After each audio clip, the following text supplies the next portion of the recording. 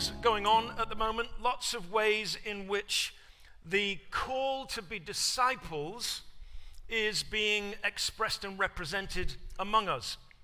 The thing about being a disciple is that it's impossible to do it by yourself, because at the very beginning, Jesus made it clear that he was calling people into a community that would join him on mission. That community looks very much like family, as friends get together, blood and non-blood relatives, as it were, begin to connect with one another, and that community forms around the mission that Jesus is giving them. The Connections team met last week, right around the time when others of you were just boldly and courageously trying to take on this building. We'll keep on wrestling it to the ground. And the community there began to emerge, this Connections team of various different people who are really committed to welcoming folks into the life of Apex. And so that'll emerge as a community on mission, very much like Friday Night Lights did this time last year. It's just been careful steps in the same direction. The worship teams are beginning to discover and think through what it means to be communities on mission for them. The young people, the teenagers, I've been meeting with them over the last few weeks, and they're beginning to really engage with this idea of gathering people around a common theme of mission. The boys, they really wanted to get into the idea of what it meant to be leaders. What can it be as young men to be leaders? And so one of the mentors and coaches, James Baldwin, is just walking alongside them, and they're going to gather entrepreneurs and business owners from around the Dayton area. They're going to invite them for dinner. They're going to talk things through, and they're beginning to see this whole thing emerge with real enthusiasm and excitement. On Sundays, we're just as collaborative as we are on other days, as the network of communities, as it were, spreads out and unfolds across the Miami Valley area. And so those of you who are new to us, you might find this part of the time a little bit strange. I've got a couple of things to introduce to you. Here, I'm going to need a couple of people to help me get that to the back of this aisle in a moment. In here, there are carts like this in various parts of the building, usually at the top of the aisles. In here, we have one of these. This is a Bible, and it's made out of paper. It's incredible. It's a whole new thing. People are really getting into them. I know most of you have Bibles on your phones, and so the digital version of the Bible is the one that you're most used to.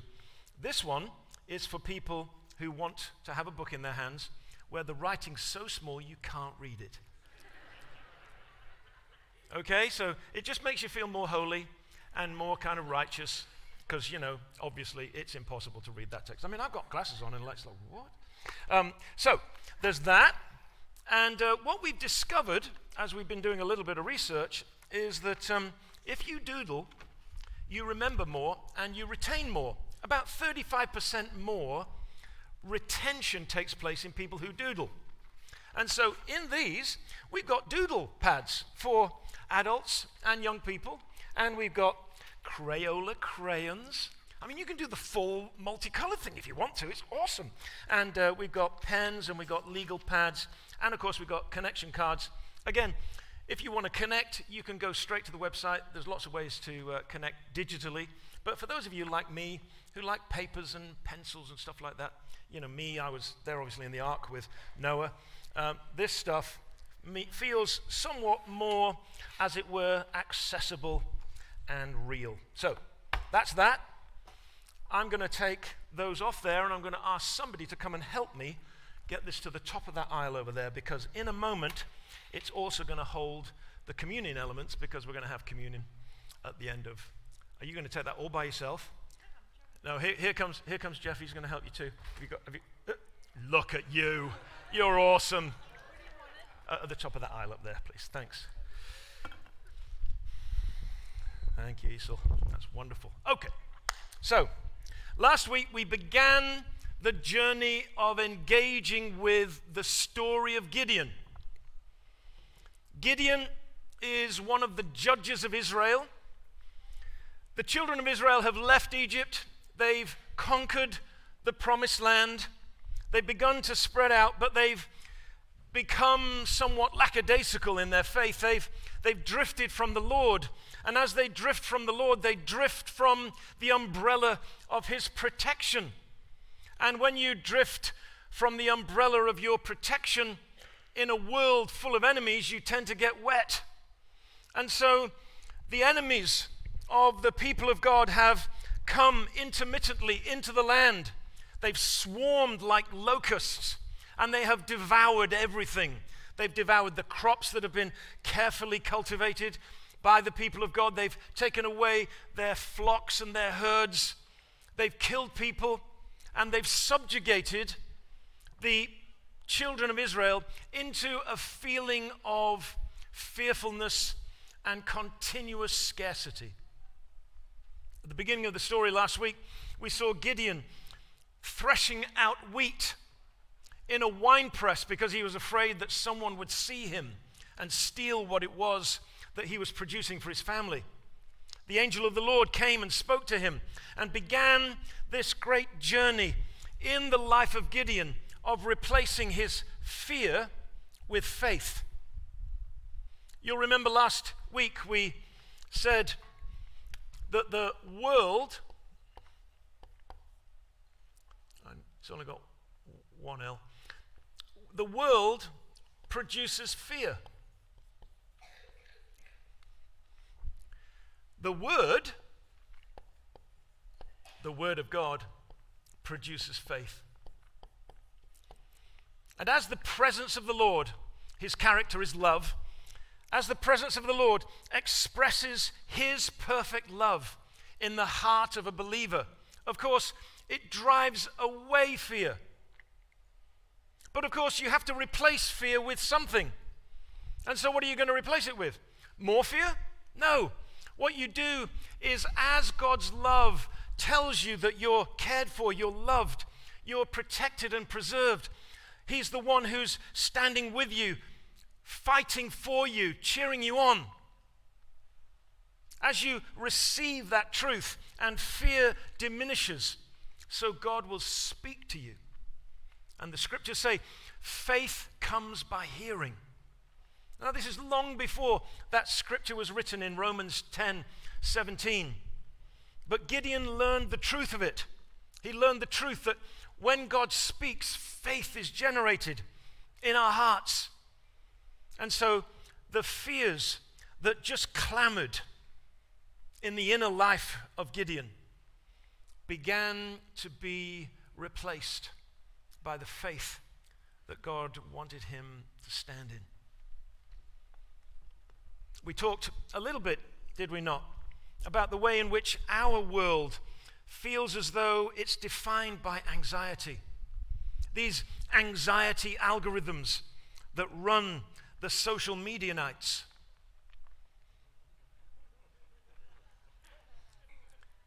And the Appleites. They're all around us. Those social media nights, they're ready to swarm us and devour us like locusts. And the principal means of their devouring is fear. We can rebrand fear as stress or anxiety. It's fear. And it's fear usually generated by a sense of not having enough. Not quite being enough, not quite having enough, not quite being able to access enough. And so fear is, if you like, the backdrop of our world as it was of Gideon's world. And today, as we engage in our Discovery Bible component of this collaborative experience, which is wrestling with the Word of God, we're going to look at the way in which God whittled down the people that Gideon called to respond to the presence of the Midianites. Now, one of the things that we say about the Discovery Bible component of our time is that we're bringing no external information to the text that's not in the text. And the reason for that is that we want to maintain a power balance between us. But of course, one of my roles as teacher and coach is to make sure that you hear certain things that are necessary to kind of create the framework in which we're operating. We want to operate in a way that doesn't mean that we're there to demonstrate our Bible knowledge. That's not the issue. What we're doing now is to listen to what it is that God is saying to us as he reveals or highlights something in the passage. Now, it may be that you're not familiar with that as a practice in your life. It may not be a discipline that has kind of been part of your life, been integrated into it. And so the way to begin is just to read the passage and say, what is it that interests me? What is it that highlights itself to me? Now, in time, you'll begin to recognize that what God's doing is he's working on your mental synapses. He's working in your emotions and feelings, and he's just stirring you to attend to his voice by the things that he's highlighting. And of course, once we've discovered what it is that God is saying to us and we've shared it and articulated it with other people, so we have to come to the second question. The second question, which always follows the question, what is God saying to you? The second question is, and what am I going to do about it? And so before we leave here today, I'm going to encourage you to make intentions. Decide what it is that you're going to do on the basis of what it is that you've heard this week. And it may be a tiny thing, and you think, well, I've got mountains all around me. What is this tiny thing going to do for me in the midst of all that I'm facing? Jesus says this: mountains move with faith as small as a mustard seed, the smallest of all seeds. And so that's what God's in the business of doing. He's in the business of speaking to us and having us receive that as a word that creates faith. And faith is never an internal, mental thing. It's something that is demonstrated in our daily behavior. And that faith moves those mountains. Now, just one thing before we get into it.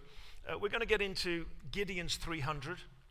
And some of you, some young people have said to me, wow, so did Gideon and the story kind of borrow the whole thing about Sparta and the 300? And you know what I mean? And I can't go in, maybe the Bible's just kind of borrowed that. Yeah? And then you remember the movie and the abs. Come on. Everybody remembers the abs. And so there are the Spartan warriors, led by King Leonidas, 600 years after Gideon. 600 years after Gideon. 1150-ish BC is the story of Gideon. 480 BC is the story of Leonidas and the 300 standing against the hordes of Persia. Xerxes, the king of Persia, is mentioned in the Bible, but 600 years later. And so if anybody's doing any borrowing, it's that lot. Yeah? Okay. I just wanted to make sure everybody heard that, because it's like, wait a minute. Haven't I had 300 warriors? I mean, and we all assume that Hollywood's awesome, and so they got it right. So let's look at the passage together, and let's see what God will say to us today. We're going to get straight into Judges chapter 7. Easy to find if you've got a digital version. It'll come up on the screen. I'll read it to you, and then we'll quietly read it to ourselves and just ask this question: what's highlighted in the passage to me? And then we're going to share that in a moment. Judges chapter 7, verse 1. Early in the morning, Jerubbaal, that is Gideon, and all his men camped at the spring of Harod. The camp of Midian was north of them in the valley near the hill of Moreh. The Lord said to Gideon, "You have too many men. I cannot deliver Midian into their hands, or Israel would boast against me. My own strength has saved me. Now announce to the army Anyone who trembles with fear may turn back and leave Mount Gilead. So 22,000 men left, while 10,000 remained. But the Lord said to Gideon, there are still too many men. Take them down to the water, and I will thin them out for you there. If I say, this one shall go with you, he shall go. But if I say, this one shall not go with you, he shall not go. So Gideon took the men down to the water. There the Lord told him, separate those who lap the water with their tongues as a dog laps, from those who kneel to drink. 300 of them drank from cupped hands, lapping like dogs. All the rest got down on their knees to drink. The Lord said to Gideon, with the 300 men that lapped, I will save you and give the Midianites into your hands. Let all the others go home. So Gideon sent the rest of the Israelites home, but kept the 300 who took over the provisions and trumpets of the others. Okay, let's just have a couple of minutes. Just be quiet. We'll put the text up again. What is it that God's saying to you today? What's highlighted to you in the passage?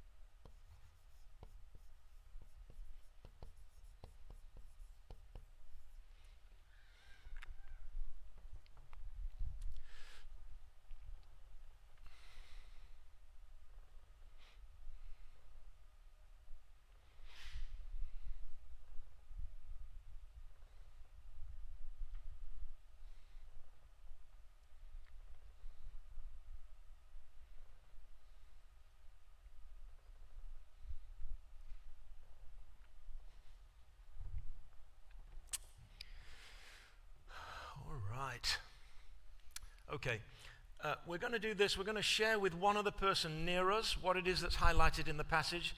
Whilst you're doing that, Jim, I think, is going to come and help me with this microphone. And I need somebody else to come and help me with this microphone. Have I got anybody from this side of the congregation? Come on. Stephanie, grab that microphone over there. That's super. Thank you. So just share with one another what is it that's highlighted in the text, and then we'll begin to see what it is that God's saying to us. Go ahead. 1%.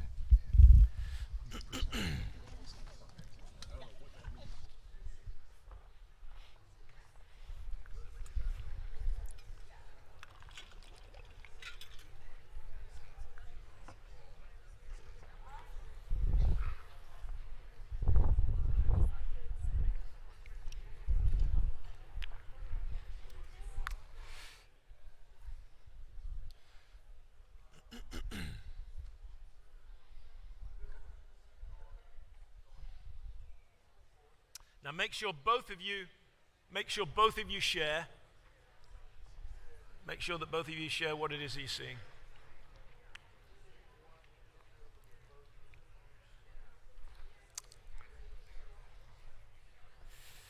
Yeah? Okay. All right, Jim and Steph are going to help. Just put your hand up if there's someone right there, Jim, right there in the back with his black t-shirt on. Did you want to say something there, sir? Oh no, he was it's like an auction. If you move your hand, you're going to get sold the item. Anyone over here or anyone right over there? Look, see that one? Now you have to say who you are, and then once you've said who you are, then we'll do the next thing. So Steph's got somebody right there. Hello, I'm Eric. One of the first things was just the change in Gideon from being kind of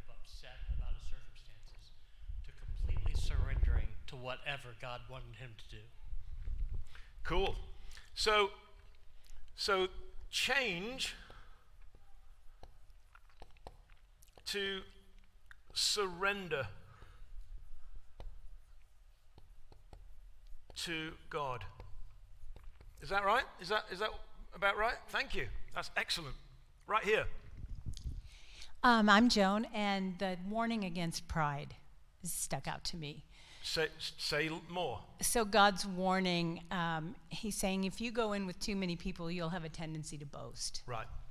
So there's a warning against pride, which is I did it. Yeah? Is that right? Is that good? Awesome. Good. What about over here? Yeah, right there. And Jim, if you can be moving to the next person with their hand up. Oh, right there. Okay. In a minute, though. Not yet, CJ. I'm Elizabeth, but this is for her daughter, Haley. She was questioning why, or maybe the significance of why lapping like a dog was the ones that he wanted to Interesting. Yeah, and was that you, Haley, who was asking? That's a great question. Great question. Why lapping? Do you want me to tell you, Haley? Yeah? You sure? Okay. So, lots and lots of people have read this passage for many, many years, and they've tried to work out what that thing was. And the best answer that I've heard, reading all of the different commentaries, is that if you get down on your two knees and stick your bottom in the air and drink from the water like this, you can't see an enemy coming.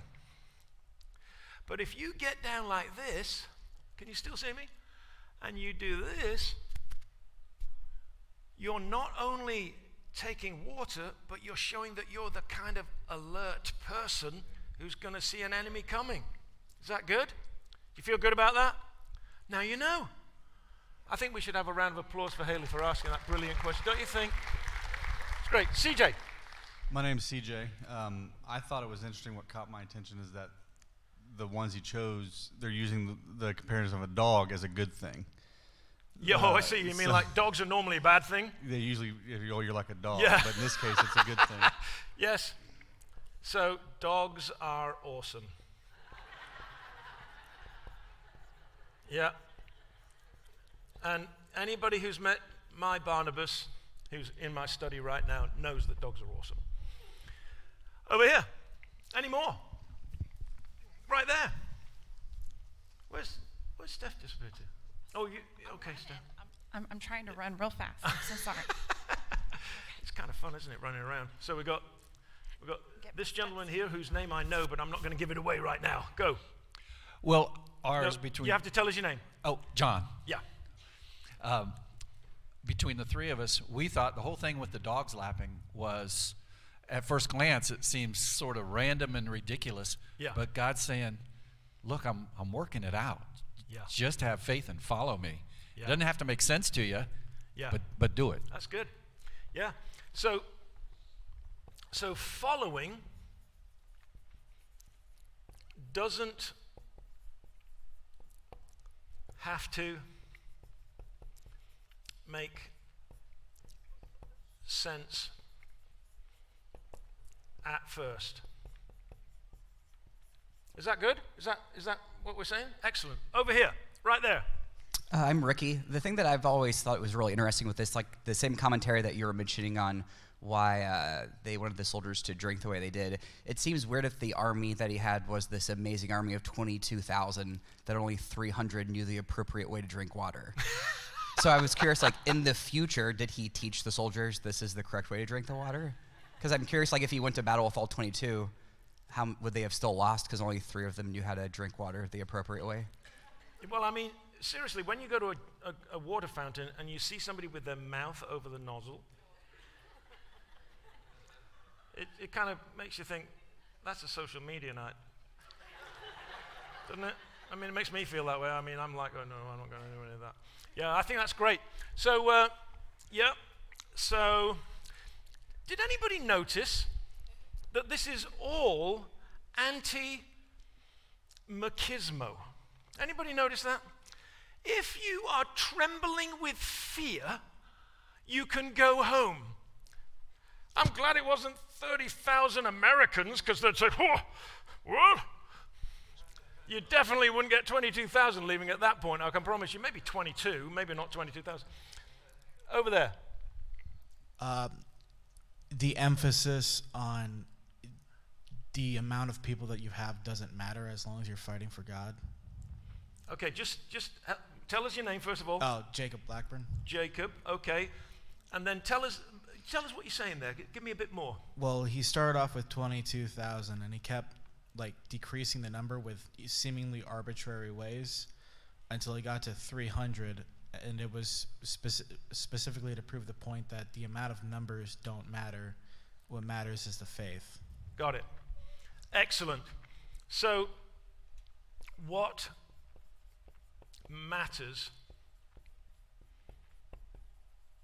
is the faith,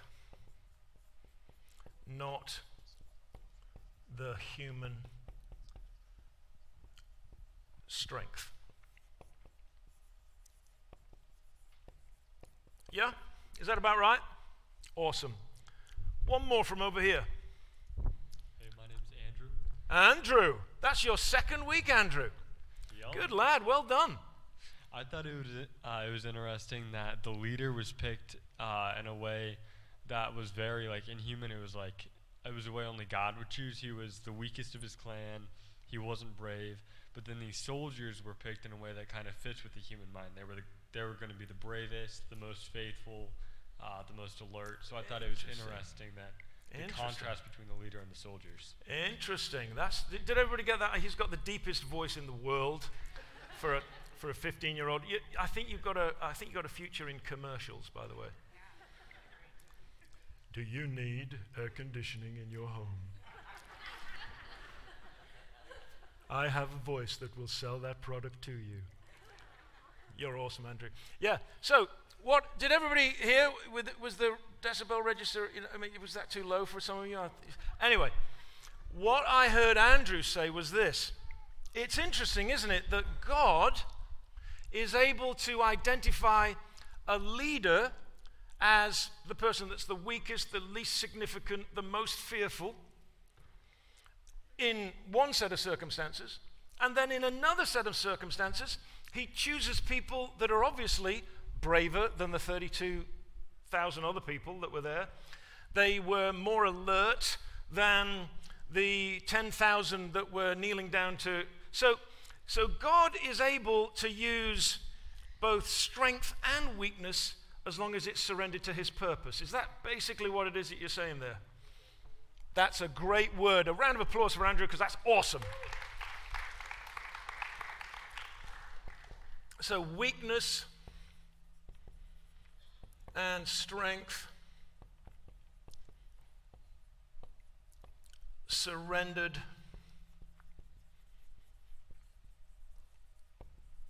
to God is the key.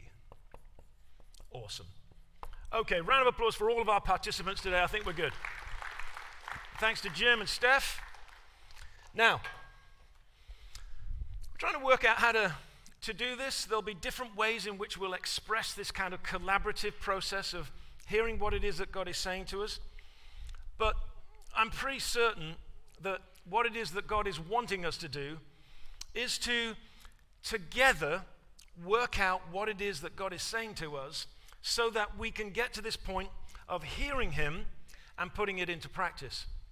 And so some weeks we'll do much more DBC, which we just did then, than we'll do other weeks. And then other weeks, as I just hear the Lord and try to wrestle through what it is that the Lord is saying to all of us and to me, other weeks I'll have maybe more of a percentage of the time that we spend in working on the Word.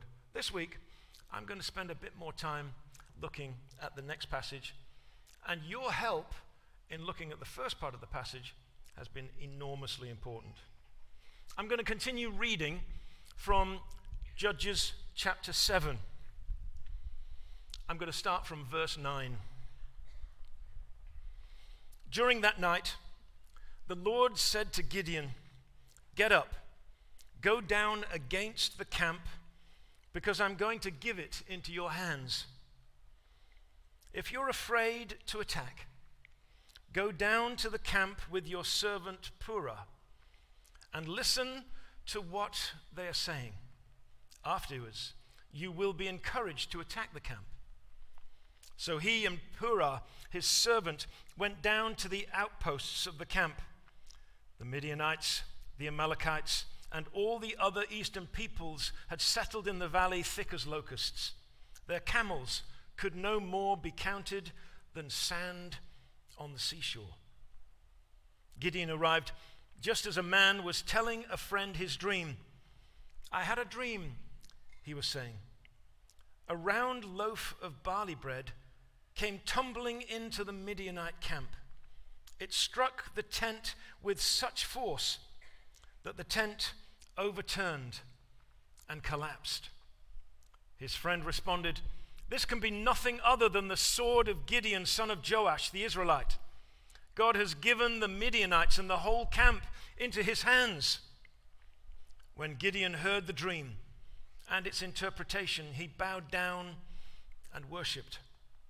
He returned to the camp of Israel and called out, "Get up, the Lord has given the Midianites' camp into your hands." Dividing the 300 men into 3 companies, he placed trumpets and empty jars in the hands of all of them with torches inside. "Watch me," he told them. "Follow my lead. When I get to the edge of the camp, do exactly as I do. When I and all who are with me blow our trumpets, then from all around the camp blow yours and shout for the Lord and for Gideon." Gideon and the 100 men with him reached the edge of the camp at the beginning of the middle watch, just after they had changed the guard. They blew their trumpets and broke their jars that were in their hands. The 3 companies blew the trumpets and smashed the jars, grasping the torches in their left hands and holding in their right hands the trumpets they were to blow. They shouted, "A sword for the Lord and for Gideon." While each man held his position around the camp, all the Midianites ran, crying out as they fled. When the 300 trumpets sounded, the Lord caused the men throughout the camp to turn on each other with their swords. The army fled to Beth Shittah, towards Zerah, as far as the border of Abel Maholah, near Tabath. Israelites from Naphtali, Asher, and Manasseh were called out, and they pursued the Midianites. Gideon sent messengers ahead of him throughout the country of Ephraim, saying, "Come down against the Midianites and seize the waters of the Jordan ahead of them as far as Beth Barah." Isn't that amazing? It's an amazing, amazing story. So, what is it that the Lord is wanting to underline? What he's wanting to underline is this: the replacement of fear with faith is a process, not simply an event. Everything in your life that grows to significance will be a process and not simply an event. But the process will be created by a series of events stitched together under God's gracious hand, producing the process of growth, maturity, strength, and transformation. And that transformation may be gradual and slow until it gets to a yield point, and at the yield point you see victory. Or it could be that at each, my watch is talking to me, it's so weird when they do that. It could be that at each step of the way you sense that victory. But whichever way, the key is persistence. Now, the Lord met Gideon at the very beginning. We saw that with the angel. And he said to him, "Hail, man of valor. Hail, mighty warrior." Gideon didn't feel like a mighty warrior. He was hiding in a wine press at the time. He didn't feel like a man of valor. He didn't feel as though he could lead anybody into any significant breakthroughs in their life. And yet God spoke to him in terms of the future.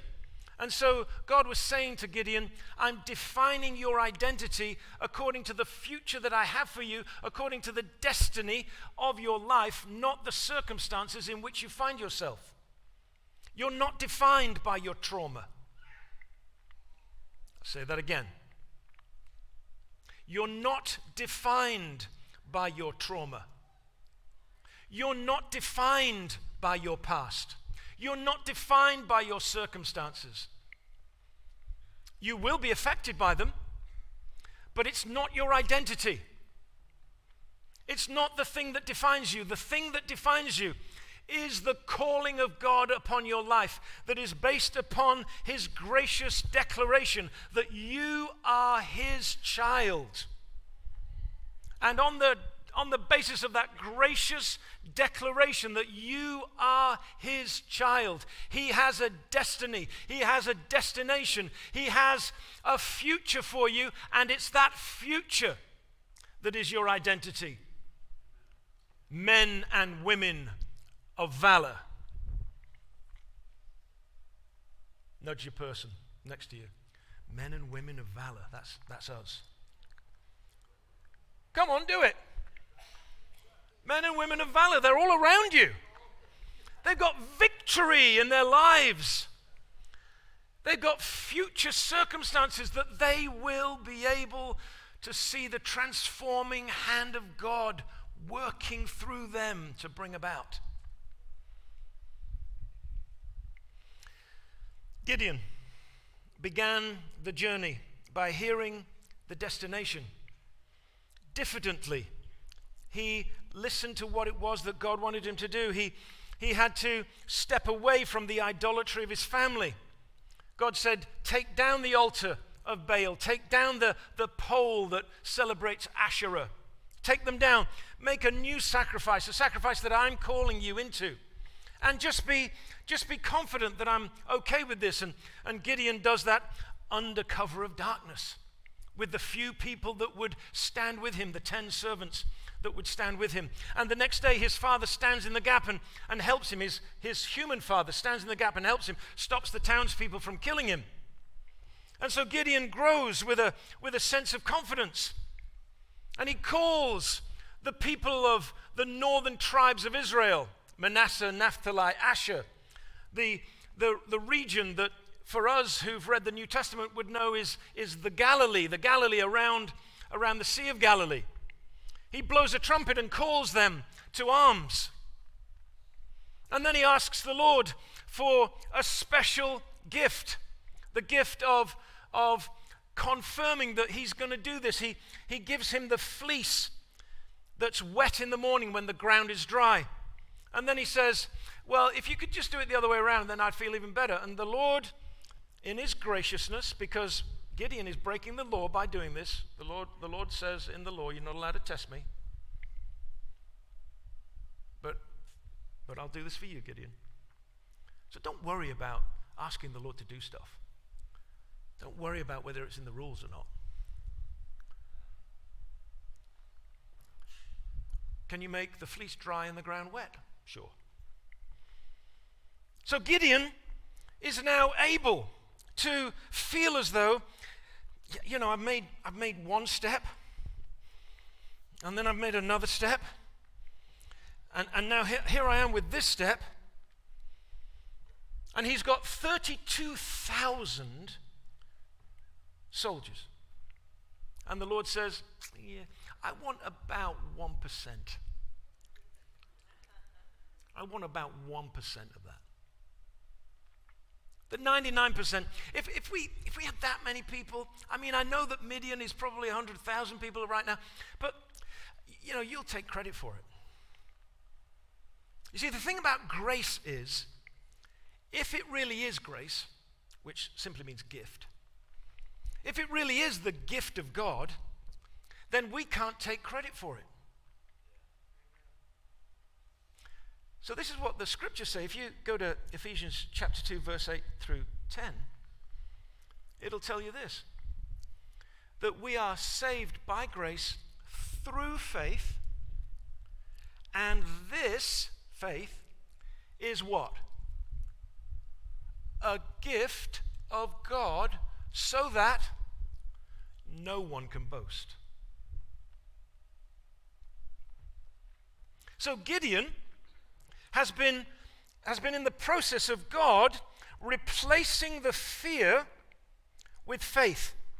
And little by little, the foundation of his life that is so insecure and so full of anxiety has been broken up and has been shifted and displaced and supplanted by faith as the love of God casts out his fear, and then the word of God speaks to the place where the fear was, and faith begins to emerge. And so more and more, Gideon is beginning to stand on a foundation of faith. But here's the thing.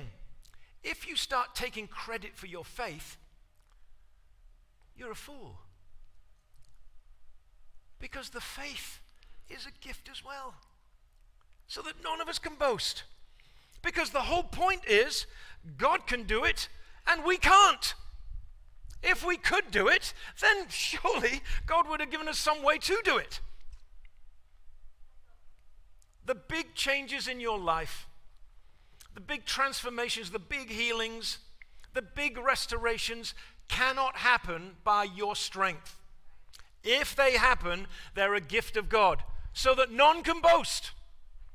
And as you grow, just like Gideon, in the knowledge that your foundation of faith is getting deeper and stronger and more stable, you will become a person who is more and more aware of the grace of God, not more and more aware of how much faith you have. I wish I had more faith. Lord, I believe. Help my unbelief. Well, sure. But this is the point, you see. This is why it's a mustard seed size faith that can move a mountain. Because it's not us moving the mountain. Hello? Anybody in the room? It's not us moving the mountain, silly. It's God moving the mountain. He made the mountain. He can move the mountain. So what is it that gives God access to move? I mean, God's God. He can do the thing with the mountain. He's moving mountains all the time, I promise you. He's doing stuff all the time that nobody else can do because he's God. But if there's a specific thing in your life that is the mountain, the Midianite hordes, your addiction to social media, the Amalekites, your inability to escape the shadows of your family and past. Whatever the mountain, it's God who moves the mountain, and he wants us to partner with him in the simple surrender of faith. Faith comes by hearing the word of Christ. Romans 10:17. Faith comes by hearing. What is it that God's saying to you today? Here's the thing. I sometimes fear for folks who leave a gathering on Sunday. Not because I think that the devil's got a special target on them or anything like that. I fear this, that they hear God speak, but they build their life on sand because they don't do anything about it. At the end of the Sermon on the Mount, Jesus leaves the most important parable in the greatest sermon the world has ever heard to explain to his disciples what it is that's going to be the big game changer. He says there's a wise person, there's a foolish person. The foolish person goes to church every week and listens to me all the time. The foolish person is listening to me. The foolish person's not ignoring me. We think that that's the fool. It's not the fool. They're just lost.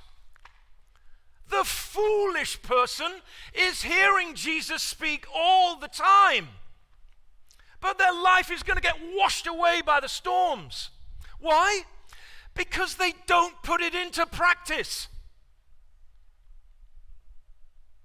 They don't do anything with it. So why do we have response time at the end of the service? And you know what it's like here. I've explained it to you millions of times. Not millions. I'm good at exaggerating.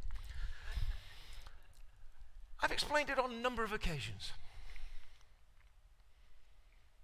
We're made with bodies, not just a mind. Most of our communication, human to human, is non-verbal.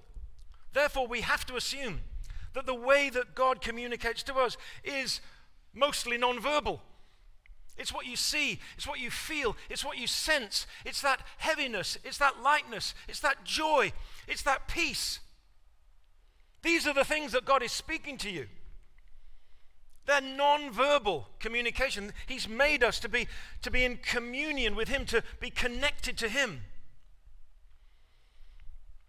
And so our prayer to Him is mostly non-verbal. What are you doing with the instrument of prayer, your body?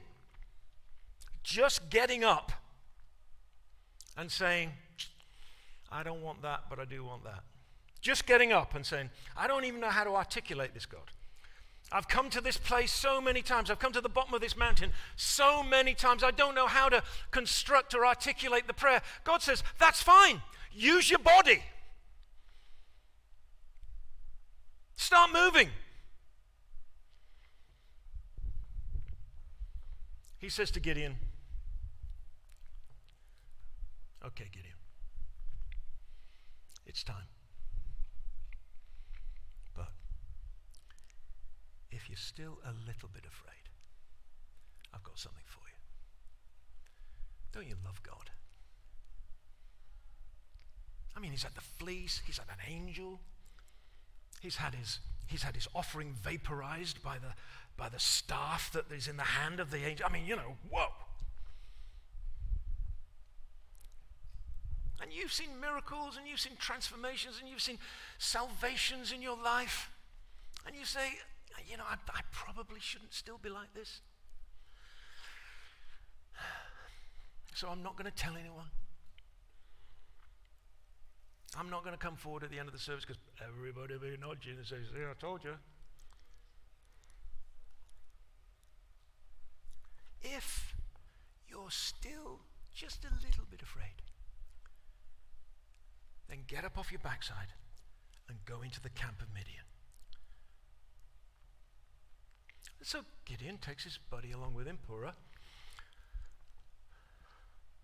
The guy's just had a dream.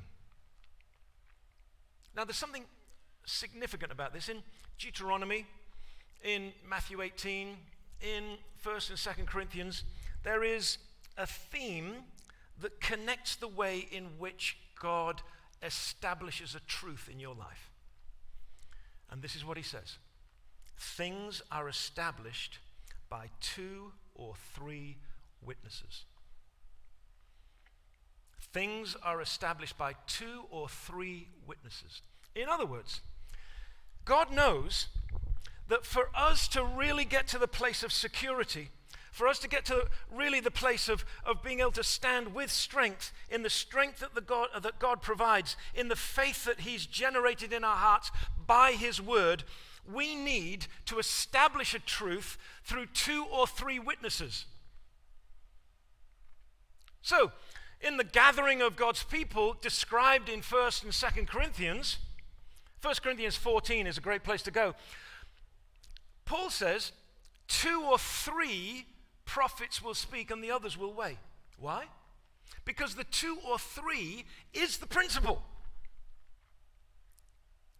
Things are established by 2 or 3 witnesses. And so in our lives, what God will do is to give us multiple witnesses, multiple words. He'll give us a word from Scripture. We'll be playing a country song and we'll go, whoa, is that God? You'll be hanging out with your friends and you'll just hear a conversation. You'll go, whoa, what was that?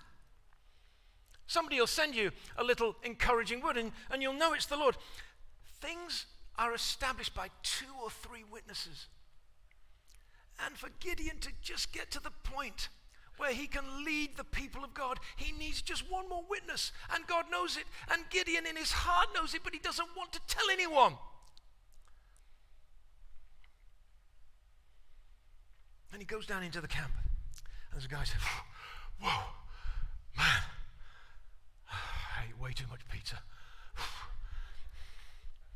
That dream was crazy. Now, it's really interesting the way that the dream is constructed because it's a barley loaf. Now, there are different grains at the time of Gideon, and the most important, the most significant, the highest kind of priced, the grain with the greatest prestige is wheat. Probably first cultivated right there in the Jordan Rift Valley near Jericho. But it's become this thing that symbolizes affluence and strength and prosperity. Israel, they don't represent that. They're barley. So it's kind of reinforcing the prejudice of the Midianite who thinks that the Israelites are lower than him. He says, I saw a barley loaf. So he goes, ugh. Barley loaf, ugh. A barley loaf, and you'll never guess what the barley loaf did. It rolled into the camp and it squashed my tent. And the other guy goes, no! There's a whole bunch of barley loaves out there. And we know they're not like us. White wheat sandwich loaves.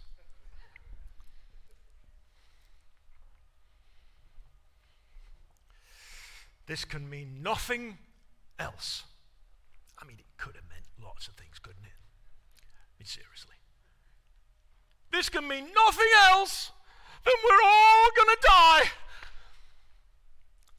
That's the Lord working to confirm that Gideon's on the right track. So, how many people have got big things in their life that, need to happen or change? 1 person, 2, 3, 4, 5, 6. Wow. Okay, so everybody can pray for those 6 people. What about everybody else? Everybody's got stuff, haven't they? Everybody's got stuff. And that stuff creates fear. And what's going to overcome that stuff? The Lord. And what is the channel that the Lord will use in your life? Faith. And where does faith come from? Hearing. And how are things established? By how many? 2 or 3 witnesses. So, if the Lord has begun to speak to you about a thing in your life, then assume that he has more for you. It's like a box of Kleenex. Keep taking out the next word until you get to the bottom of the box. He might have way more than 2 or 3. The Lord is in the business of working through us to change the world. From the very beginning, he created human beings to be his partners in the mission of love to the world. He's not changed that plan. He's not changed that desire. He's not changed that way that he's made us. And the way that he works through us is by faith.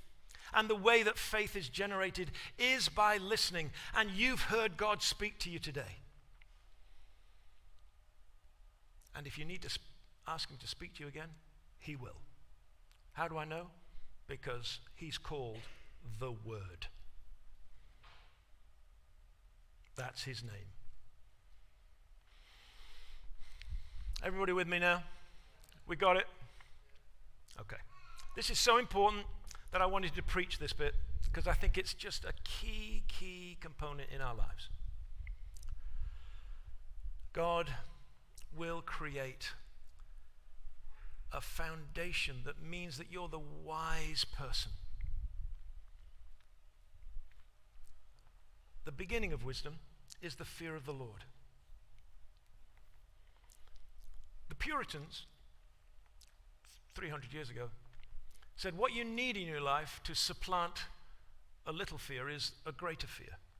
And of course, they're correct in that. But what is the fear of the Lord? What is the fear of the Lord? Is it a cringing kind of recognition that he's able to squash you like a gnat? No. The fear of the Lord is this: that you go to him to hear what he says and you put it into practice. Because the wise man, says Jesus, the wise person, the person who fears the Lord, the person who's put the fear of the Lord first in their life, the wise person, as Jesus has taken all of the lines of revelation in the Old Testament and now brought them together in the teaching and the preaching of the new covenant. Jesus says, the wise person is the person that answers two questions. What is God saying to me, and what am I going to do about it? That is the wise person who's living in the fear of the Lord. And the fear of the Lord is way better than the fear of the world.